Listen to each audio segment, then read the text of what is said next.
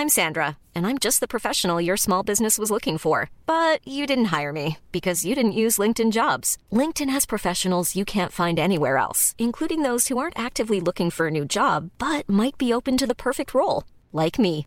In a given month, over 70% of LinkedIn users don't visit other leading job sites. So if you're not looking on LinkedIn, you'll miss out on great candidates like Sandra. Start hiring professionals like a professional. Post your free job on linkedin.com/people today.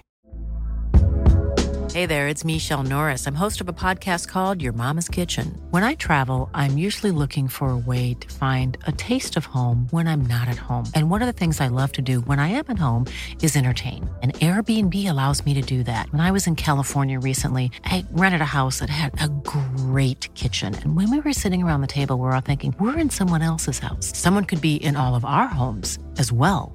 If you have a home, but you're not always at home, you have an Airbnb. Your home might be worth more than you think. Find out how much at airbnb.com/host. We're really lucky, Lucy Bryers and I, because this is the only dressing room that has a kitchenette and its own bathroom. Nice. There's a quote printed in the loo that says, "It is a right royal building with a theatrical tradition fit for a king," which is a quote that's been printed, and underneath it, Ian McKellen has signed it. King Lear 2018. So what I'm going to do when I leave is take a Sharpie and say fit for a king ... and queen. Absolutely. And write Hayley Atwell.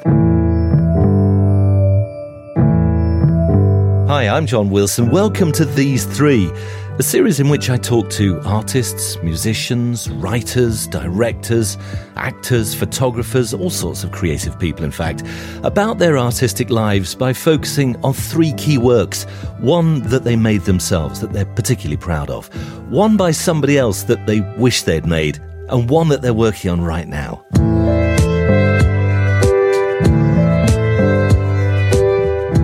Hello, I'm Hayley Atwell, and I'm going to be telling you a little bit about a role I've played, a role I wish I'd played, and a role I'm currently playing.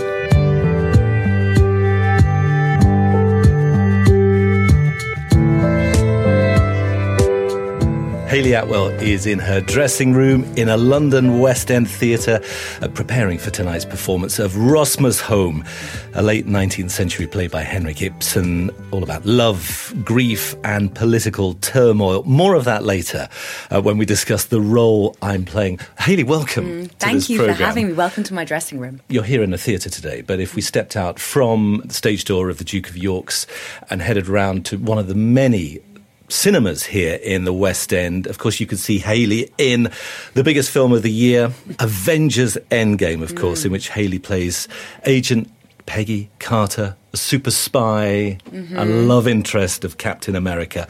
We've also seen her on screen in the remake of Brideshead Revisited, The Duchess, the recent adaptation of Andrea Levy's The Long Song. A lot of period dramas.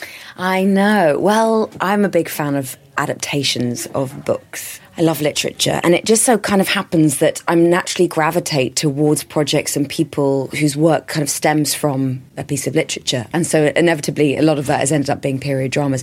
I have to say, I loved being in Black Mirror, and that was something that I felt was so different to any kind of genre I've done before. The Charlie Brooker series. Yeah, and I got to wear jeans. It was just so exciting. Was that a first for you on screen? On screen it was, yeah. So even when I got Captain America, I thought, brilliant, superhero, completely different thing than the period dramas I've done before. And of course, it's set in the 40s, my one. So yeah, there is still exactly. period. You're wearing an army uniform. Yes, it's from the 1940s. 1940s. 1940s, so yeah. But of course, you were in Black Mirror, and I remembered the one where the boyfriend dies and she's hanging on to him and trying to reimagine him or wish him back into this world. Yeah, using it was called Be Right Back, and it was using technology that simulates him, and supposedly as a grieving tool. But of course, it means that she can't quite move on, and the kind of the robot version of him becomes so lifelike that it's very hard for her to kind of discern between reality and this kind of suspended reality that she's living in with him, unbeknownst to the rest of the world. So it's quite dark, but a kind of a beautiful, poignant study on grief. And I think Charlie Brooker. I contacted them directly after seeing the first series and went, I have to be involved in this in some way. It's so original. So, yeah. So not only a lot of period dramas, a lot of grief on your CV as well. A lot of grief. I know, for someone who hasn't experienced that. I mean, we'll talk about Rosmersholm, but it's there in Captain America as well, isn't it? About sort of love and loss. Absolutely. The loss of a loved one. How to process grief with dignity, in the hope that it will eventually be transformed into something of use or of purpose, and that you can become integrated into who you are and part of what defines choices that you make, that hopefully it will kind of humanises people and pacifies people in a way that makes them more empathetic. What has Avengers done for you, just in terms of profile and the roles that you can take, the roles that you're being offered? I guess also the audience that's coming here to see Ibsen every night. Are you noticing quite a younger audience coming? It's so lovely to see and to meet people, and I always go outside afterwards to sign, because I love to see who is it that's coming to see this. And I'm so happy that so many of them have been Marvel fans that are not particularly interested or know of Ibsen's work or theatre, but are captivated by this. And they're talking about Endgame, but they're talking about the effects that this play has on them. And although some of the ideas are politically quite complex, they're philosophical at times. Religion comes into it. This might not be the subjects of interest to them, especially because this was set 134 years ago. But they're still relating to the human nature, the human relationships that a lot of these arguments kind of live out through. And that's really wonderful to see, because I love theatre. I love this world. I'm probably more comfortable here than anywhere else, really. It's kind of feel like what I've been trained for. So to be part of a franchise so beloved that still comes and finds me in the jobs that I'm doing, bringing a new audience to theatre, a younger audience in particular. Yes, exactly. I think I'm very grateful to Marvel, continue to be, of that I get to portray a character that is wholesome, that is not over-sexualised, that is not too much of one thing, that she seems to be independent, knows her own mind. And she's super smart. And super smart, exactly. And so to have those qualities kind of follow me around, that other men and women and boys and girls have attributed to and have sought some kind of inspiration from, it's beautiful. It's a lovely thing. It's a real kind of gift that I'm very grateful to. And theatre, you say, is your comfort zone. So here we are in a dressing room. We're, a couple of hours, 2 or 3 hours before curtain up. Is there a ritual? Is there a sort of a certain routine that you have to go through? Are you superstitious? I'm not superstitious. I know that much. And I don't have a particular ritual for every job that I do. It very much depends on the atmosphere that's created in a rehearsal room. I feel great work happens when the ensemble is bigger than the individual parts. And so we play volleyball in the auditorium every day, and really silly games. Every day? Every day before 6 p.m. to 6:30 is a volleyball. We put a net up in the seat, by the seats. That's fantastic. Your director's Ian Rickson. Is that his thing? Does he bring the ball in? Yeah, it's his thing. It's also a stage manager, Ben Delfont, who's brilliant at it. You always kind of want to be on his team because he's so good at it. But it's a great way of kind of, it wakes us all up, gets kind of the competitive spirit going. More than anything, I think any rituals I have is rituals about freedom, freeing the voice, freeing my body, being out of my own head, not being too much in my own ego or any kind of fear-based perspectives on wanting to, to do a good job that night. So it's just kind of getting out of your own personality, really, and kind of shaking off the day and coming into a dressing room like this just to be in the space. And it's nothing too serious, and it's nothing too kind of, earnest. It's just being alive to it and be receptive to it.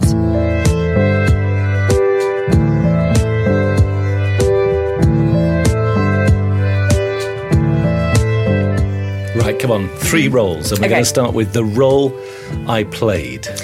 Chances are it's going to be a period drama. Yes, of course. Well, I thought about Black Mirror, but I kept on coming back to this one, which is Margaret Schlegel in E.M. Forster's Howard's End, and we did a television adaptation of it, adapted by the remarkable writer Kenny Lonergan, probably most recently known for his Oscar-winning director and writer of Manchester by the Sea, and also many, many plays. He adapted this beautiful book.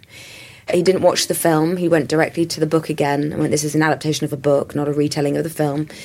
And when the call came in to do it, for me, the period drama aspect of it was honestly a little bit of a turn-off, just because I really want to be accessible to people who are not necessarily gravitating towards period dramas. So how do I break through the endless binded, corseted, stuffy, uptight versions of period dramas that can leave me quite cold, that feel too mannered.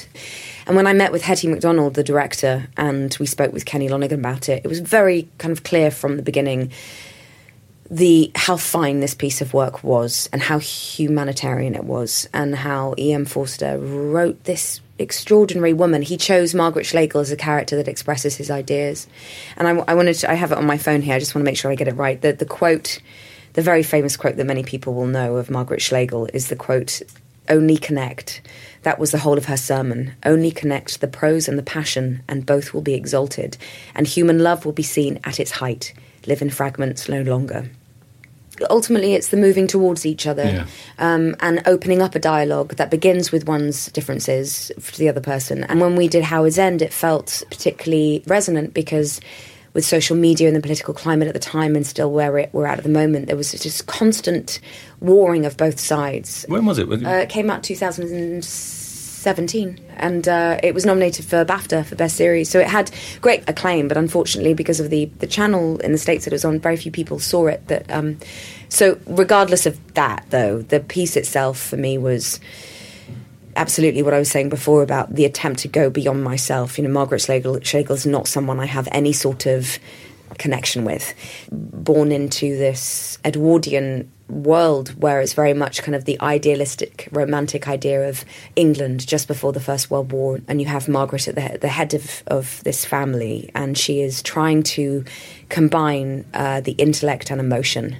And she is courted by Henry Wilcox, who is a businessman, a capitalist, and seemingly all his values seem to be completely opposite hers.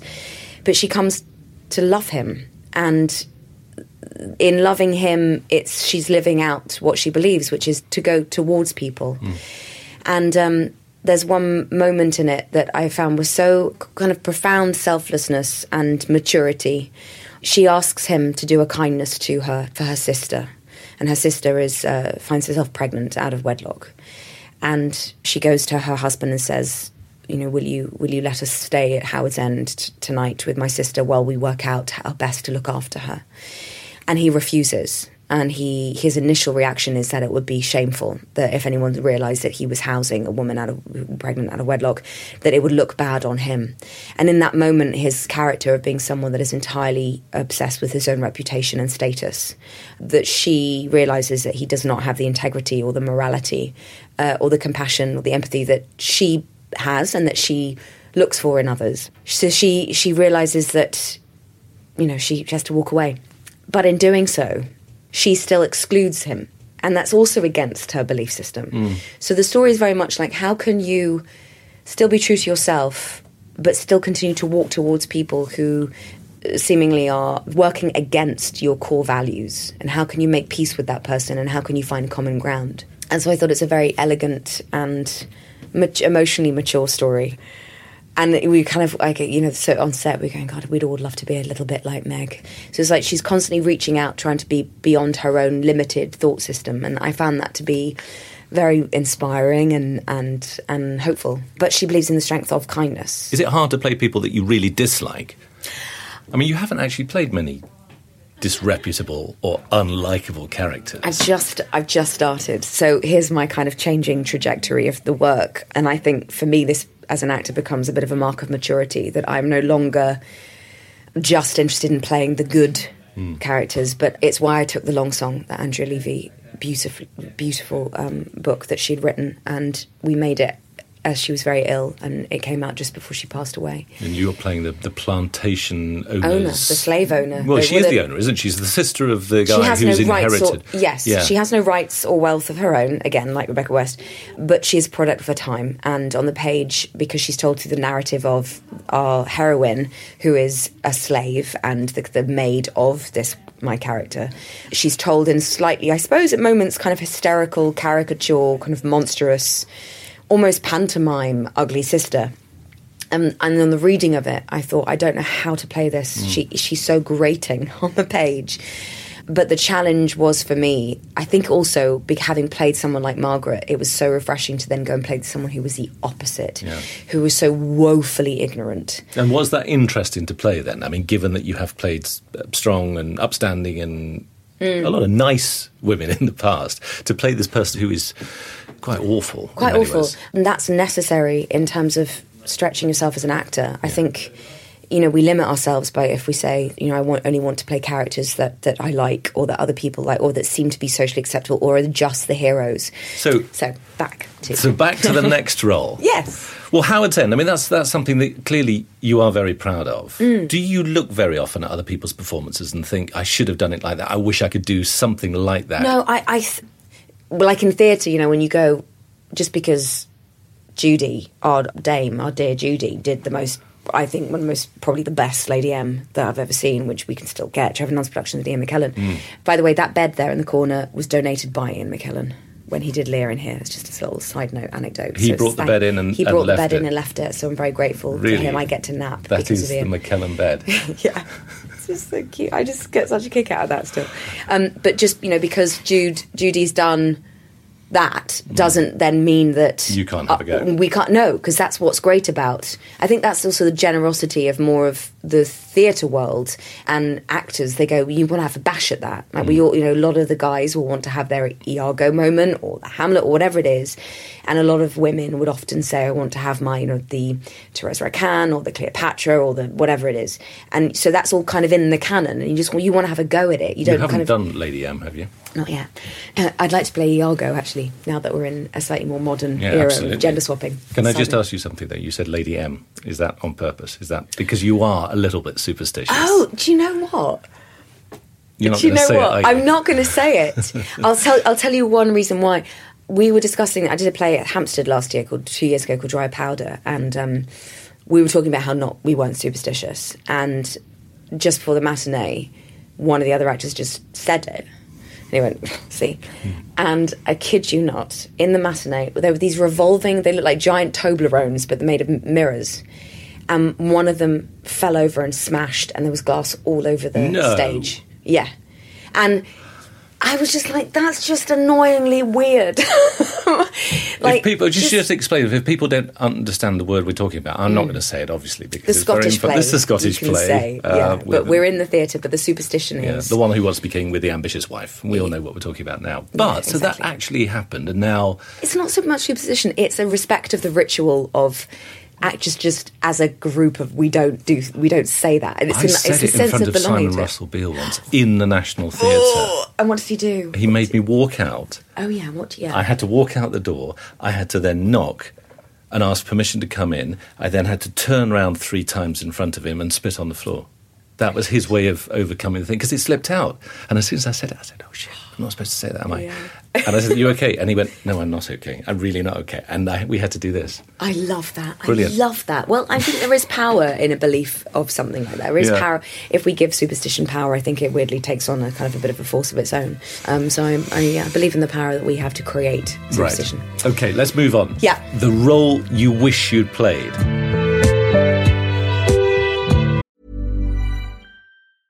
Even when we're on a budget, we still deserve nice things. Quince is a place to scoop up stunning high-end goods for 50 to 80% less than similar brands. They have buttery soft cashmere sweaters starting at $50, luxurious Italian leather bags, and so much more. Plus, Quince only works with factories that use safe, ethical, and responsible manufacturing. Get the high-end goods you'll love without the high price tag with Quince. Go to quince.com/style for free shipping and 365-day returns. Hiring for your small business? If you're not looking for professionals on LinkedIn, you're looking in the wrong place. That's like looking for your car keys in a fish tank. LinkedIn helps you hire professionals you can't find anywhere else, even those who aren't actively searching for a new job but might be open to the perfect role. In a given month, over 70% of LinkedIn users don't even visit other leading job sites. So start looking in the right place. With LinkedIn, you can hire professionals like a professional. Post your free job on linkedin.com/people today. Even when we're on a budget, we still deserve nice things. Quince is a place to scoop up stunning high-end goods for 50 to 80% less than similar brands. They have buttery soft cashmere sweaters starting at $50, luxurious Italian leather bags, and so much more. Plus, Quince only works with factories that use safe, ethical, and responsible manufacturing. Get the high-end goods you'll love without the high price tag with Quince. Go to quince.com/style for free shipping and 365-day returns.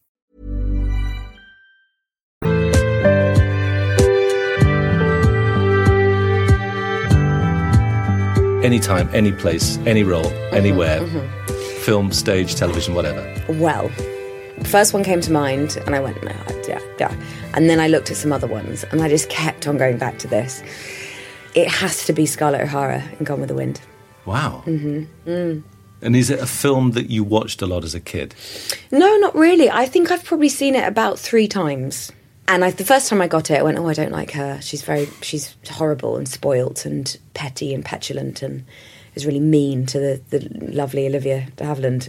When you're revisiting it now, of someone who knows a little bit more about character arcs and character development, analysing it from that point of view, where Vivien Leigh's performance begins, and in the space of, 3.5 hours, 4 hours even maybe, what she undergoes. It's ultimately a story of survival and how adversity forges character. And it's on the backdrop of a period of time which I find so fascinating and a dark part of America's past that it still has to reckon with and hasn't fully healed.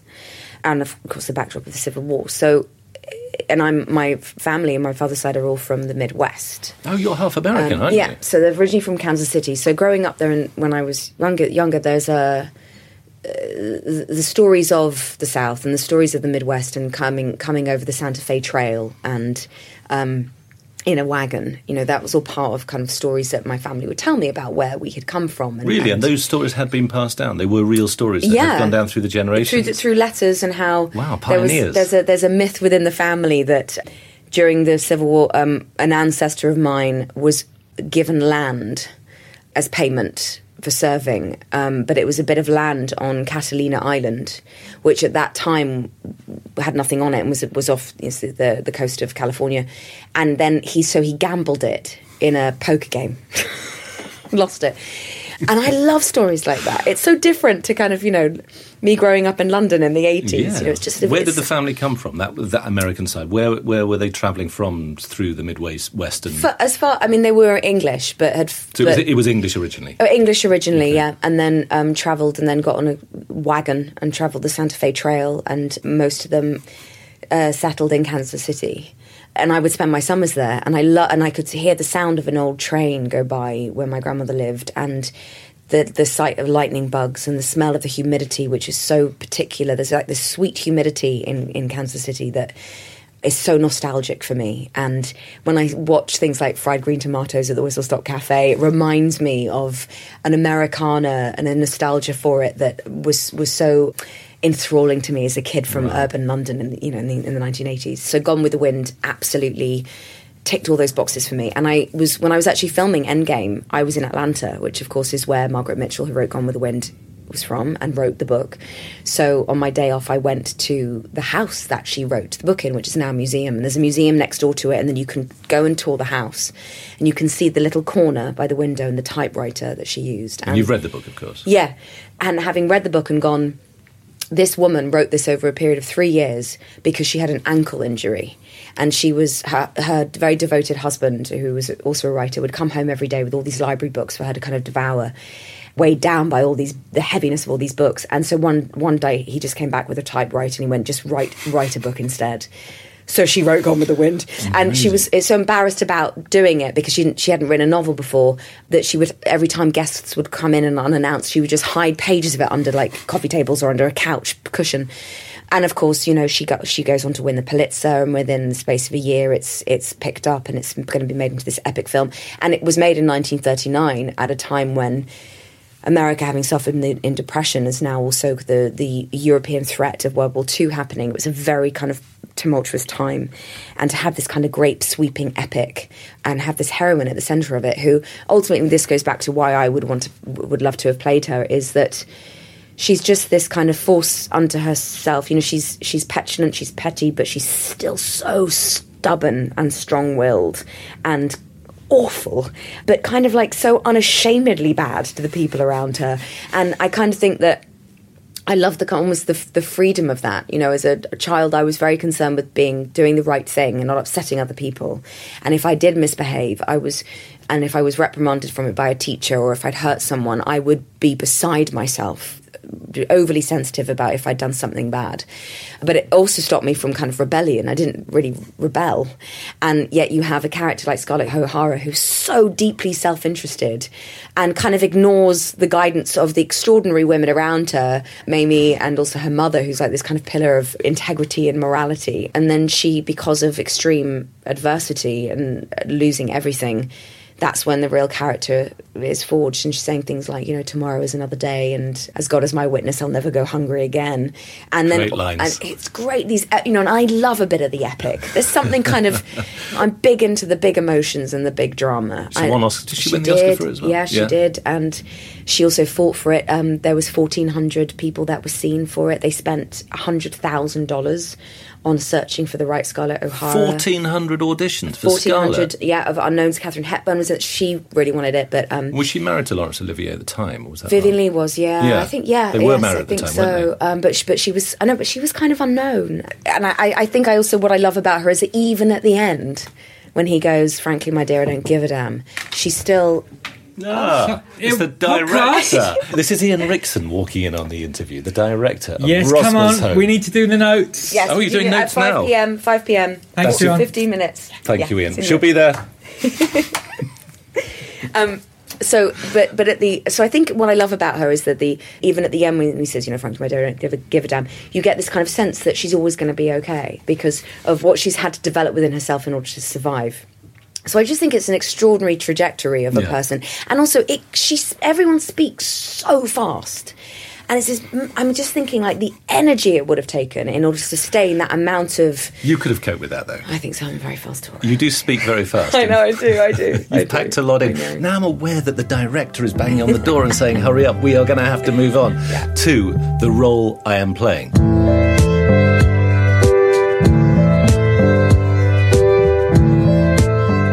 Which is self-evident, because we're here at the Duke of York's Theatre with the director banging on the door saying he wants to give you notes for Rosmer's Home.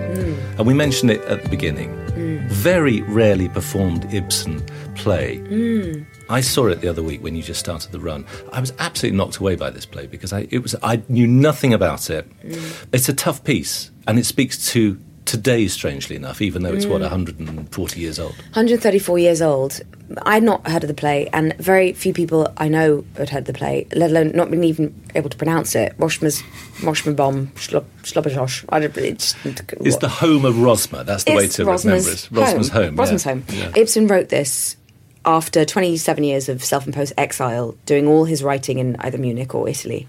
And he comes back to Norway and he discovers what he perceives to be kind of a sham democracy. And he believes that in order to move civilization forward, it is about ennobling the workers and the women. So he writes Rosmer's Home. And it's seldom performed, despite the fact that Ibsen is the second most performed playwright in the world after Shakespeare. And that he's so well known for his heroines like Hedda Gabler and Nora in A Doll's House.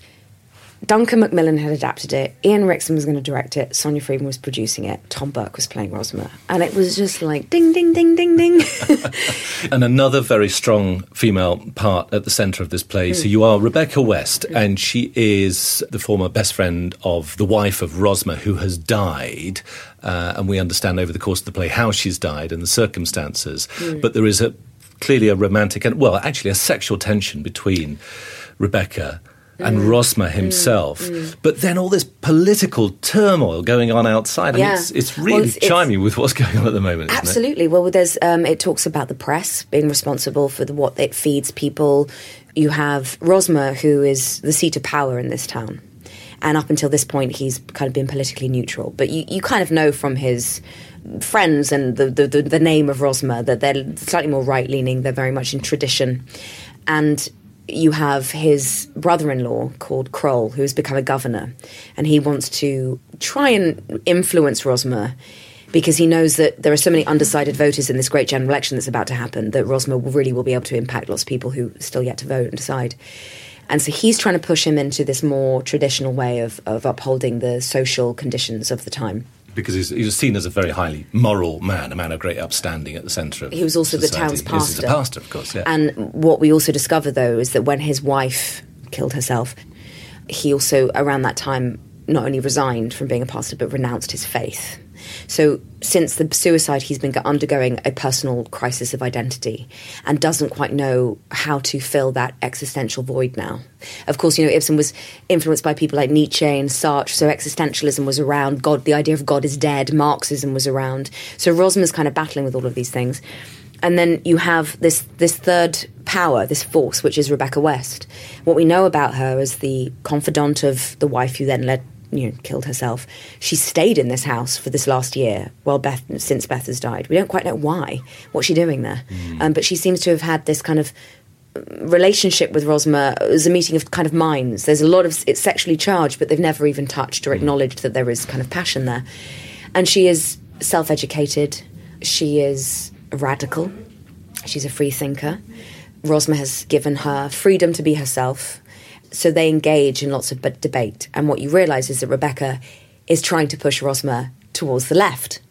And so you've got Kroll pushing him one way, Rebecca pushing the other. And the obstacle, of course, between them is that Rebecca and Rosmer are in love. And so their love really complicates matters. At some point, Kroll says, I don't know what I'm looking at. And Rosmer later on says, I don't know what I'm looking at. And there's the big conflict, or the question is, did she lead a woman to her death? Or has she just confessed to something that wasn't true in order to sacrifice herself to help a man be relinquished of his own guilt? Some nights feel it swings more one way than the other. So you never know yourself entirely? No. You can play it in different ways. Yeah, it's often how it ends up telling itself through how we as an ensemble... if there's a particularly strong night for Kroll, whose arguments land in a particular way that can make Rebecca feel very vulnerable or threatened, it might empower her to fend herself more. And then there are other times when I almost feel that she is much more Machiavellian. And the audience is kind of up to them what they make of her. There was a man that I met outside the stage door, and he came back the next day he's like, do you think she's telling the truth when she confesses to what she supposedly confesses to? And I go, that's for you to decide. I know it's really frustrating, wow. But that's what, so I think the genius of what Ibsen did is that he's taken a heroine like Rebecca and gone, we're making her ambiguous because human beings are.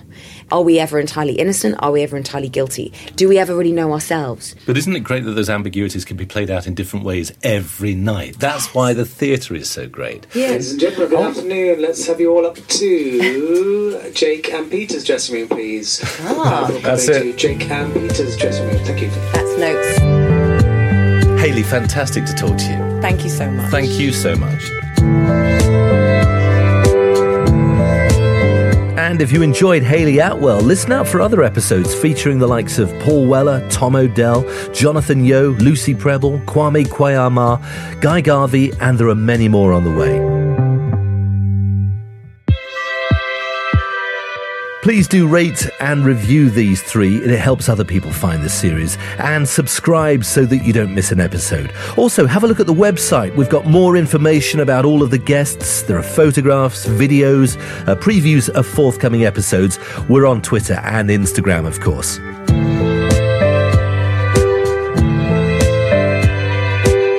These Three is produced and presented by me, John Wilson, in association with Analog Folk. Thanks for listening.